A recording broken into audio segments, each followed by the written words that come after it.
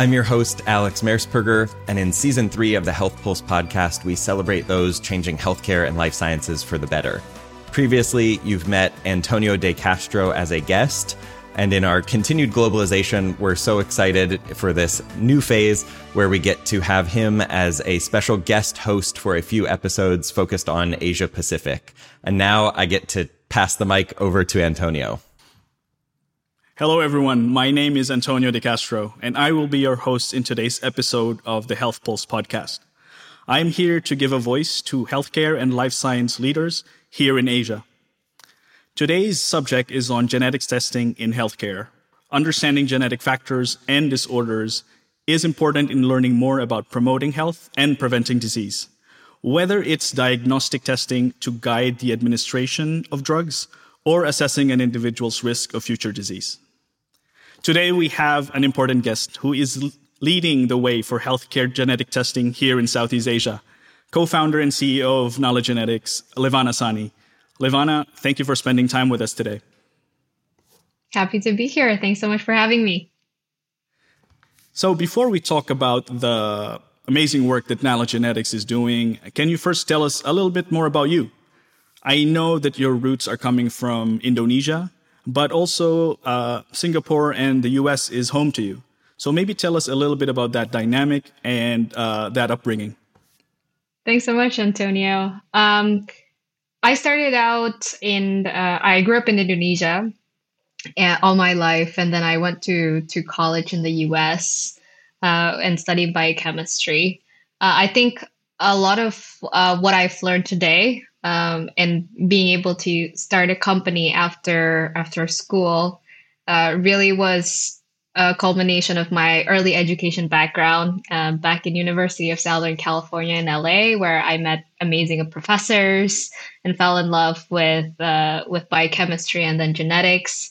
And after that, decided to work in Genome Institute of Singapore before I went to business school back in Boston.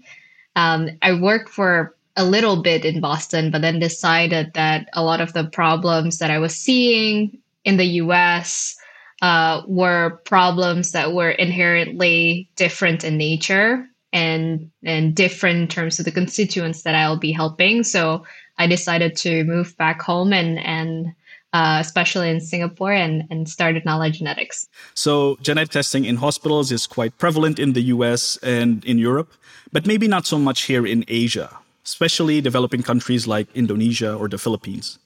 Can you tell us about why it's important that we build and develop this service and also the competence that surrounds it in our region and how Nala Genetics is moving the needle on this? Yeah, it's important because genetic testing is a technology that increasingly is becoming more and more accessible to a lot more people because of the decreasing in price point. And also just the amount of genetic testing capabilities, fortunately or unfortunately, because of COVID-19. So a lot of the access and a lot of the interest in genetic testing came about maybe long before COVID-19, but I do think the pandemic brought about a lot more interest and awareness. It is important also that this access is given to developing markets because overall, understanding the diversity of genetic information, genetic knowledge can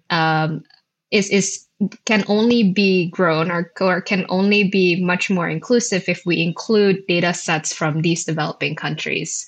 So a very great example of this is what we're working on, what's called polygenic risk scores.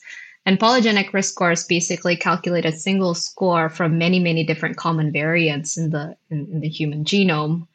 It has been found that a polygenic risk score that was built on just one ethnicity compared to a polygenic risk score that is built on multiple ethnicities ended up becoming much more accurate overall for this multi-ethnic one. So it's very important globally that we give access to genetic testing for developing markets and not just one particular market or ethnicity at this point. And also, I think a lot of the interest in genetic testing in this particular part of the world is also the fact that there are some diseases that are endemic to that population. We started out with leprosy. That was our first ever small scale project where we tested about 1,000 people and was trying to particularly prevent dapsone hypersensitivity syndrome from happening in Papuan population in Papua, who had a high prevalence of this biomarker called HLA-B1301. So that type of story, that type of biomarker was unique to that population. So it was important that the local capability and the local access was given to this type of population. That's excellent. Do you have any recent local or regional use cases where you're putting in you're operationalizing the genetic testing in the hospitals, maybe here in Singapore or in Indonesia? Yeah, we are excited to actually share about our project with Raffles Medical Group. So the project with one of the private hospitals in Singapore is interesting to us because they wanted to test population who are at risk of taking a certain chronic medication, and they would test them regardless of whether or not they're sick. But they feel like this is important for them to have in the beginning, such that when they actually get sick, this genetic information is already stored within their electronic health record as an important information, such that doctors can act upon it at the right time, right place, in the right setting. This is what's called preemptive pharmacogenomics. And it's one of the first implementations in Singapore, if not Southeast Asia. And the important aspects of this project is much beyond the testing itself.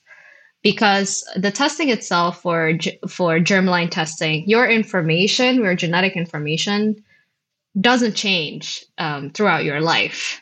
There are many different points in your life where this information might be important for you or for your doctor. So how do we manage this information such that it pops up at the right time, at the right place for the doctor, such that the doctor can act upon this information correctly, becomes an equally big aspect to the testing outside of the testing. And so we worked a lot with the hospital system on cybersecurity approaches, as well as what was the right best practices advisory to show when a patient actually has genetic information in front of them when they come visit, this clinic or this hospital. So we're very excited about that, and hopefully get to see other hospitals also approach genetic testing in this mass screening way. Great. So maybe let me pick on that preemptive or preventive side of things that you mentioned, right? Because I think, we've all seen these graphs where, they say that your general health, especially when we're speaking about holistic health, 40 to 50% is determined by your DNA, your genetics. And then there are certain, proportions about your lifestyle, your environment, and the treatment that you receive. So maybe my question is, in case where through genetic testing, we identify that someone is at high risk of, let's say, developing a breast cancer, how much can we really change, right, in terms of prevention and in terms of outcome? Yeah, that's a great question. And I would answer it, I guess, in two ways: in the level of the person and maybe the level of the payer, which prevention sometimes brings about conversation of.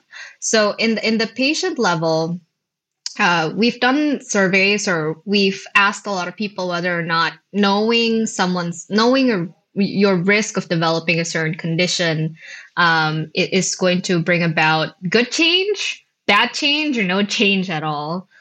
And people fall into different spectrums of these three options, but in general, they were ready to make good changes in their lifestyle if there were something to do about it.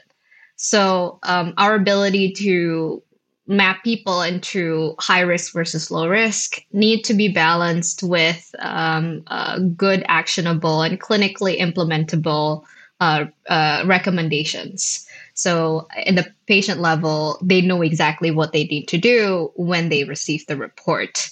And this report then becomes important at any point of their life because there's no such thing as too early to kind of take charge of your health. But I think on the payer perspective, the question becomes a little bit more complicated because there's this idea of cost effectiveness on a population level. They'll start asking questions like, okay, if we have to start mammogram earlier for someone with high risk for breast cancer, for example, how early do we need to start it? And do we need to recommend this person to start mammogram every year? Is it mammogram or is it ultrasound? Different approaches on actually doing this intervention. At the end of the day, they would look at whether or not it increases quality of life of their population and whether or not the cost that it requires actually is commensurate with the impact that it's making. In general, a lot of these population stratification projects ended up being cost effective in the population or the payer level. A lot of publications have already mentioned this. So I think it's a very exciting time as a company caring a lot about prevention, and Singapore as well, that just announced a big move towards this as a country to be implementing some of these genetic testing to ensure that early intervention can be implemented earlier, not to everybody, but to those who really need it. Okay, great. So maybe let me change pace here. There is now push towards what we call consumerism in healthcare, and how patients have more information now in their hands about their condition and personal health information, as well as maybe the different risks that they have based on their profile. How is this new trend affecting your organization or your company? We see it a lot. First of all, I think that's the cool part, and it's a lot to say in this part of the world, Antonio, because I think as well. Being an Asian culture, right, is that you really regard and you really value hierarchy, and you put a lot of credibility in your doctors and what they say. And so, having patients in a much more participatory way of their own healthcare is actually a very good trend, and it actually puts the physician at a much more, I guess, they need to take it into account what they say to their patients at the end of the day. So first of all, we see it. And second of all, I think it comes in the way that we service the patients. We have a mobile app that we give to the patients every time they have done testing. And this app, the coolest part about this app is that, for the patient, it looks very simple. We designed it such that, it's a clear yes, no kind of things that you need to see about yourself and what drugs you can take, what nutrition, when you need to start screening. But one of the projects that we have with one of the public hospitals in Singapore is kind of a different version of report that they can that doctors can see by showing a QR code on their mobile app. So the question was like, how do we create a very simple report for patients so that patients can be participating in their health a lot more, but then give a personalized clinical decision support for the doctors whenever they want to see it. So then we have this QR code where the doctor basically goes in to scan that QR code and put in the patient NRIC so that they can see the level of evidence of this recommendation, clinical guidelines, and even clinical decision support if they need to be able to act upon that report. So we're very excited for where this trend is going, and hopefully we can invest a lot more in our mobile app. Maybe let me touch upon another part of the whole puzzle that you evoked around, data privacy, right? Data privacy, data security, sharing, all of that, because it's not given, especially when we're dealing with health data. Without going too much into detail, what would be maybe some of the roadblocks or big hurdles that you would advise people to focus on when they're embarking on such ventures in terms of sharing data, especially health data and genetic data? Yeah, we generally there's different standards that companies can adhere to, but because it's such a new field, oftentimes these standard ended up being self-assessing to a certain degree. And so, for example, like HIPAA compliance or PDPA compliance, yes, it is, there are standards, but the rule is that if there is no breach or there's no material damage, there won't be any annual audit that the government does or anything like that. So to a certain degree, there are standards that companies can follow, but to the degree of how you want to invest in the cybersecurity measures is really up to each company. And I think that's where, especially as we work with a lot with hospitals, that's where an open conversation is really helpful, where we ask them what their standards are and get that checklist ahead of time to be able to integrate genetic information, for example, to their electronic health record system. There are certain standards after that we kind of talk about and make sure that we are on the same page on.